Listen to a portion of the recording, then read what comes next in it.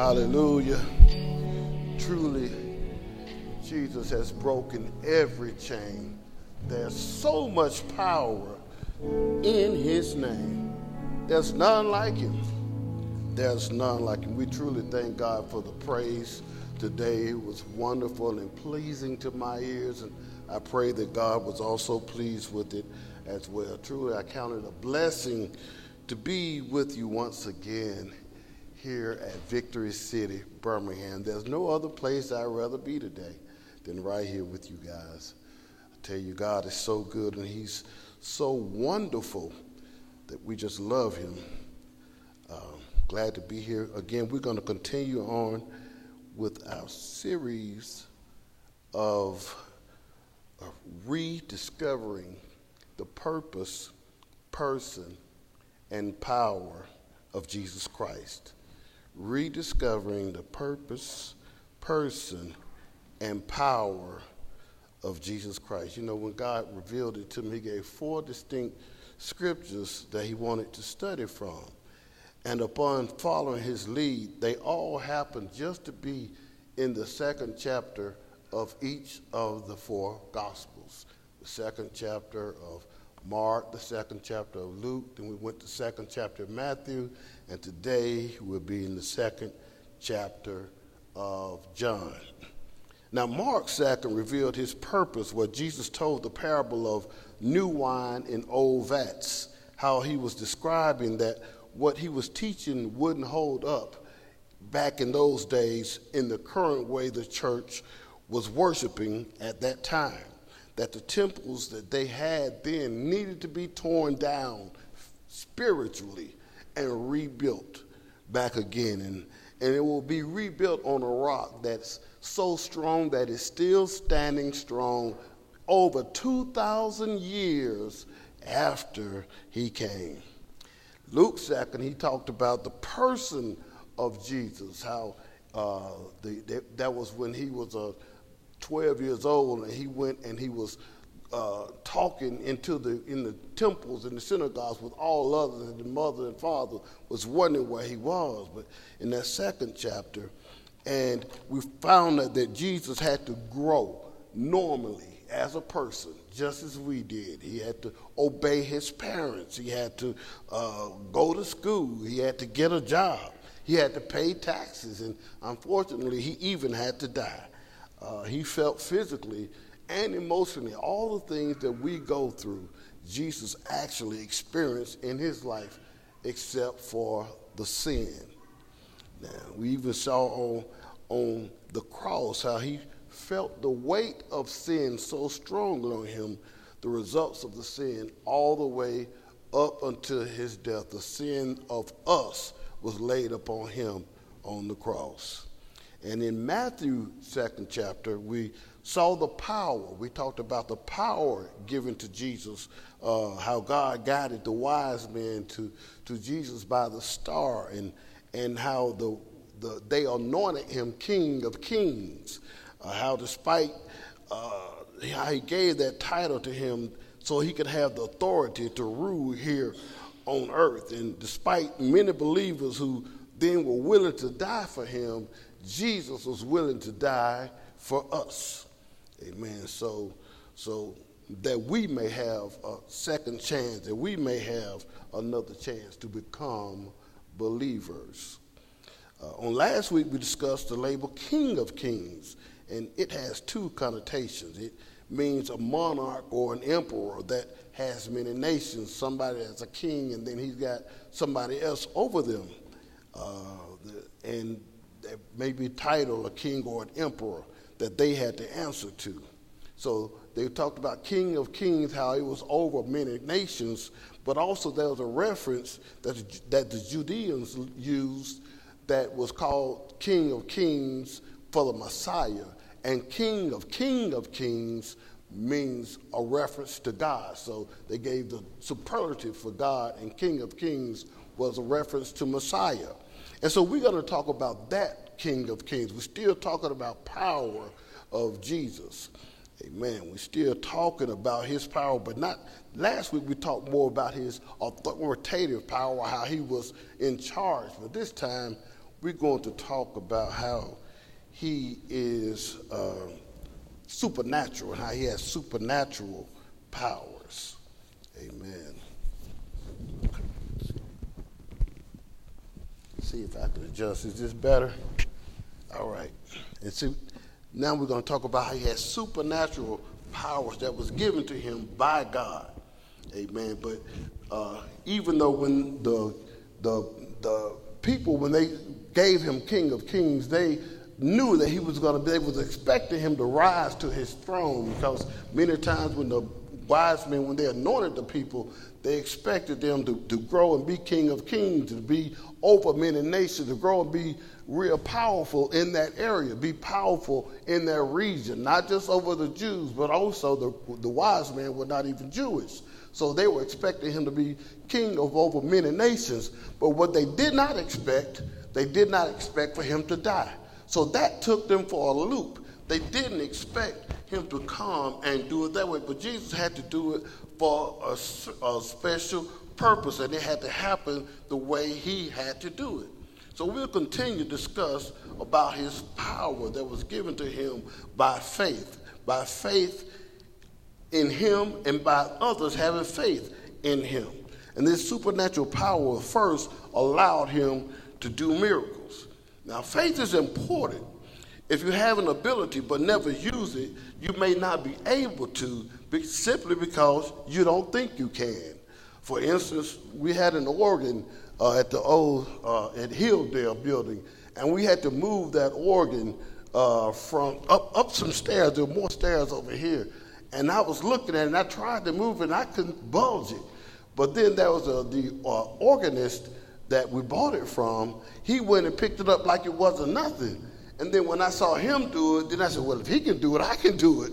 And then I went and picked it right up. Because then once I saw that he could do it, then I knew that I could do it. Pastor Brandon talked about once about somebody when they passed the 4-minute mile. There was a runner. He was a scientist.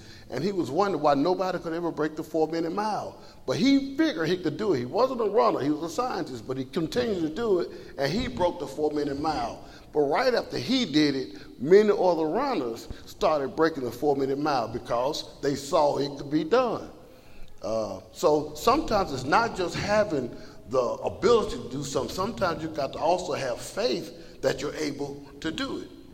Amen. And so even Jesus, when he first started doing his miracles, it was in his hometown, but they didn't accept him. He was doing miracles, he was teaching, he was witnessing to them, but they had a hard time accepting it because they saw him as that carpenter. They saw him as that little kid that grew up, and they knew all the time. They said, well, this boy, isn't that Joseph's son? That's sister, that brother, this is the one that came and did the carpentry work at our house. Is he talking like that? And so they didn't accept it. Because they didn't accept it, Jesus had to go somewhere else to learn to work his miracles. It says, and when he was coming to the scripture in Matthew 13, we're going to quickly get to John, just want to build it up. But in Matthew 13, verse 54, it says, and when he was coming to his own country, he taught them in the synagogue, insomuch that they were astonished, and said, whence hath this man this wisdom and these mighty works? Is not this the carpenter's son? Is not his mother called Mary, and his brethren James and Joseph and Simon and Judas and his sisters? Are they not all with us? Whence then hath this man had all these things? And they were offended in him. But Jesus said unto him, a prophet is not without honor, save in his own country and in his own house. And he did not many mighty works there because of their unbelief. Now, he still had the power. He still was doing it. But he couldn't do all that he was able to do in that town because of their unbelief. So even Jesus, even though he did those miracles, even though he taught there, it had little effect on the people because they couldn't see him past the man that they knew him to be. So now we come to our word where we're going to be in John chapter 2, beginning at verse 1. That's John chapter 2, verse 1. On the third day, there was a wedding at Cana in Galilee, and the mother of Jesus was there. Jesus also was invited to the wedding with his disciples. When the wine ran out, the mother of Jesus said to him, "They have no wine." And Jesus said to her, "Woman, what does this have to do with me? My hour has not yet come." His mother said to the servants, "Do whatever he tells you." Now there were 6 stone water jars there for the Jewish rites of purification, each holding 20 or 30 gallons. Jesus said to the servants, "Fill the jars with water." And they filled them up to the brim. And he said to them, "Now draw some out and take it to the master of the feast." So they took it.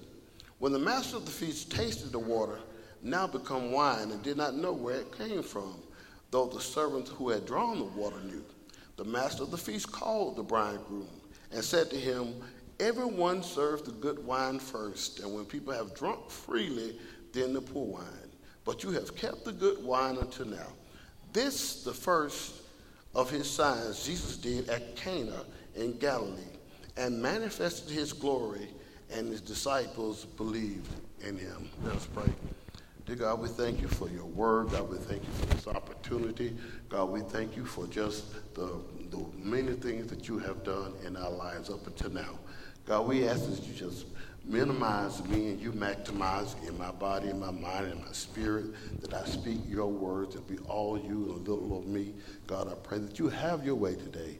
Have your way in this church. Have your way in your people. Have your way in me, God. Let me fulfill what your purpose is for me on this day. And Lord, let this word fall on good ground and let it accomplish which pleases you. In Jesus' name do we pray. Amen. Amen. Truly we thank God for the word. Now here, I always do, sorry about that. I always do view the Gospels in a certain way because of the authors. Matthew, the accountant, he gives a meticulous record of everything that goes on. Mark, he looked at most of the miracles and the acts of Jesus, and that's what he recorded. Luke, the doctor, he would look at things through the human way, how it happened, and it must be God because man can't do this. There was limitations, and that's how Luke looked at it. But John, he always looked at an account of Jesus as the Son of God. Whereas within the other 3 Gospels, you get overlapping of the records because they all recorded the miracles. John didn't record everything. He recorded specific things that showed Jesus as deity, that shows Jesus as the Son of God. Amen. He does it even at the first verse of John. His first sentence is, "In the beginning was the Word, and the Word was with God, and the Word was God. The same was in the beginning with God. All things were made by him, and without him was not anything made that was made. In him was life, and the life was the light of men. And the light shineth in darkness, and the darkness comprehended it not." And it goes on in verse 10, he says, "He was in the world, and the world was made through him, yet the world did not know him. He came to his own, and his own people did not receive him. But to all who did receive him, who believed in his name, he gave the right to become children of God, who were born not of blood, nor the will of the flesh, nor of the will of man, but of God. And the Word became flesh and dwelt among us, and we have seen his glory, glory as of the only Son of the Father, full of grace and truth." See, John gave a great account. The records of Jesus being baptized by John the Baptist. He recorded the disciples being called by him in the first chapter. After he did that, he started, he wrote down what Jesus did, how he called the disciples, and everything that was mighty about Jesus. All of this about Jesus as the Son of God, as a deity, as God in the flesh. He did all of that, and then his first miracle always bothered me. How would he be the first miracle was turning water into wine? That always got me. But if you look at the last statement that he was made, that he recorded, John said in the 20th chapter, John recorded that Jesus did these and many more miracles, so many miracles that the world could not hold them all. He didn't record everything that Jesus did. He recorded specific things to report of what God was, how Jesus was to him. So this was specific. This was intentional. He wanted this to be in, and he chose this as the first miracle of Jesus. Now, turning water into wine. Now, John recorded this miracle to metaphorically describe the state of the church at that time. It wasn't just about wine. It wasn't just about the wedding. It was also about the state of the church. The church at that time was barren. The church of that time was lifeless. They didn't have much going on. They didn't do things. They weren't having much direction. They didn't have much guidance. And we look at the churches now, and we think that it's in a bad state now, but it was like that then. It's nothing new. We see how some preachers use the church, and the church folks like their hustle. You know, they go and they try to make a business out of everything, trying to make money, try to sell things, trying to get another avenue to make revenue. They do all these things to try to make money, to try to get something from the people. But that's not nothing new. It happened even back then. It happened even back then. But before I go on, I want to talk a little bit about the wedding itself. See, weddings were an important thing back then. It was a thing, an event between a man and a woman making a covenant together. So that also is very important for him to use that because it was special. And not only that, they didn't have many gatherings back then. So they didn't have a lot of parties like we have. All kinds of holidays from other cultures that we're not a part of, and we celebrate so many different holidays and so many things we celebrate all the time. But back then, they didn't have that much to celebrate. So when they had a wedding, it was a big event. So even though it didn't seem like, to us, like a big deal for a wedding and running out of wine, to them it was. Because you didn't have that much, so you want to make sure you were prepared.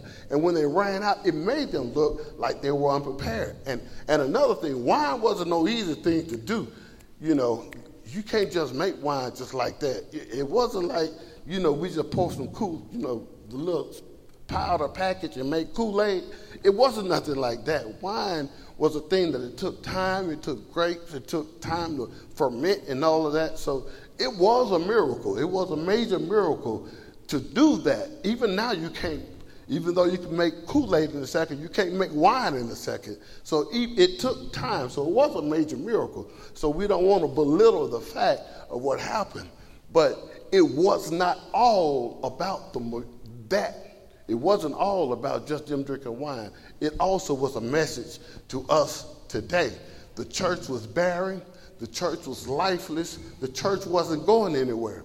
And it meant something to John, and it shows he meant something when you go on to the next thing. Right after you talk about their wedding, look what happens next in verse 12, John 2 and 12. It says, after this, he went down to Capernaum with his mother and his brothers and his disciples, and they stayed there for a few days. The Passover of the Jews was at hand, and Jesus went up to Jerusalem. In the temple, he found those who were selling oxen and sheep and pigeons and the money changers sitting there. And making a whipcord, he drove them all out of the temple with the sheep and oxen. And he poured out the coins of the money changers and overturned their tables. And he told those who sold the pigeons, take these things away. Do not make my Father's house a house of trade. His disciples remembered that it was written, zeal for your house will consume me. So the Jews said to him, what sign do you show us for doing these things? And Jesus answered them, destroy the temple, and in 3 days I will raise it up. The Jews then said, it was taken 46 years to build this temple, and will you raise it up in 3 days? But he was speaking about the temple of his body. When therefore he was raised from the dead, his disciples remembered that he had said this, and they believed the scripture and the word that Jesus had spoken. See, at that time, Passover, it's a major event in Judaism. So he went to Jerusalem to celebrate it. It's similar to the church I come from, it was Church of God in Christ. In November, they had something called the Holy Convocation, and it's in Memphis, Tennessee. And every year, they know it's going to be there November, the second week of November, every year. Memphis basically belongs to the church. All the hotels, everywhere you go, it's church folk. And they knew it. And on that day of the event, the day of the Holy Convocation, it would be 60,000 people in one room. But then they have 4 different places that have the overflow. So but in one room, there's at least 60,000 people in that room, all worshiping and celebrating God. Well, I say all because all of them weren't. You know, when you get that many people, you got that many people, some coming from other intentions, some looking to do bad, some looking to meet somebody, some coming just to see what somebody got on. But it's always, or some just coming to see the event. But it's always a lot of people gathering together. And I say that because that's how it was back then. It was a big thing, and they all came together. And some people came and they took advantage of those people that were coming together, and that's what they did there. They came in and they started selling things and doing things in the church that wasn't allowed. And Jesus came and he saw that, and y'all know he just got upset. Just picture this. After he just got through doing all of that, the first church he go in after his ministry start, he go in and see them doing all those things. See, Jesus knew that all those people there, their intentions were not holy. Just like here. Every time they do, every church you go to, their intentions are not holy all the time. We thank God that we got a pastor who has the right intentions, is not looking like that, and is not desiring. And you can always tell what somebody's about because they will tell on themselves if you listen. But Jesus saw that right away, and he got upset, and he did something about it. But now, when I was giving this message, I was just obedient and gave what Jesus gave me, what the Lord gave me. But after I finished my study for the sermon for last week, it changed a little bit because I was all prepared just simply to talk about the power of Jesus. And I did touch on it, but he's saying something else with all those second chapters. See, there's a second chapter because the first one has ended. See, what you did in the first chapter has ended. There's been a change. You had plans, and then there needed to be altered. Second chapter. Yes, we were planning. We were all content in being in the Hilldale building. We were planning on being there for a while, but something happened. Second chapter. My family, we were content. I told the church we were in. We were content. Matter of fact, even my children, are you sure about going somewhere else? Why are you taking us here? Why are you doing this? I might not go, but because, you're content. Second chapter is not always comfortable, but sometimes there comes a change. Second chapter. Now, change is not always good, but sometimes it's necessary. Moses had laid out a plan for God's people, and it would have worked. The problem was it only worked when they had good leaders. They had good leaders, the people followed. But the problem was they had such a problem finding good leaders. So God had to come up with a plan. What could he do? Because all the leaders that he sent, they'll do right for a while, and then the children will fall off. So what was he to do? But God so loved the world that he gave his only begotten son. But even Jesus had a second chapter. That first one ended in death. See, Jesus had to do what he had to do, but the first part is he had to die. It says in John 12:23, it says, and Jesus answered them, the hour has come for the Son of Man to be glorified. Truly, truly, I say to you, unless a grain of wheat falls into the earth and dies, it remains alone. But if it dies, it bears much fruit. Whoever loves his life loses it, and whoever hates his life in this world will keep it for eternal life. If anyone serves me, he must follow me, and where I am, there will my servant be also. If anyone serves me, the Father will honor him. See, Jesus was letting his disciples know that he would soon have to leave. He would soon have to move on to his next chapter. And it would be for our benefit for him to die. But he first must die. He went on to say that if I be lifted up from the earth, I'll draw all men unto me. So Jesus had to go through what he had to go through in order for us to be saved. See, we know the story that what he went through before he was lifted up. They beat him, they whipped him, they put a crown of thorns on him and then shoved it down to make sure blood was gone. They pressed it down and pierced his skin. Nails in each one of his hands, nails through his feet. He suffered, bled, and chose to die rather than to deliver himself from the cross. You know, he did all those miracles. He could have easily delivered himself, but he stayed there just for us. He stayed there just for you. But unlike us, he didn't stay dead. They buried him, but he didn't stay there. We all know the story. Stayed there Friday night. Stayed there Saturday night. But Sunday morning, he rose. He rose early Sunday morning. And we know when he rose that Mary, not the singers, Mary Magdalene and the other Mary saw him.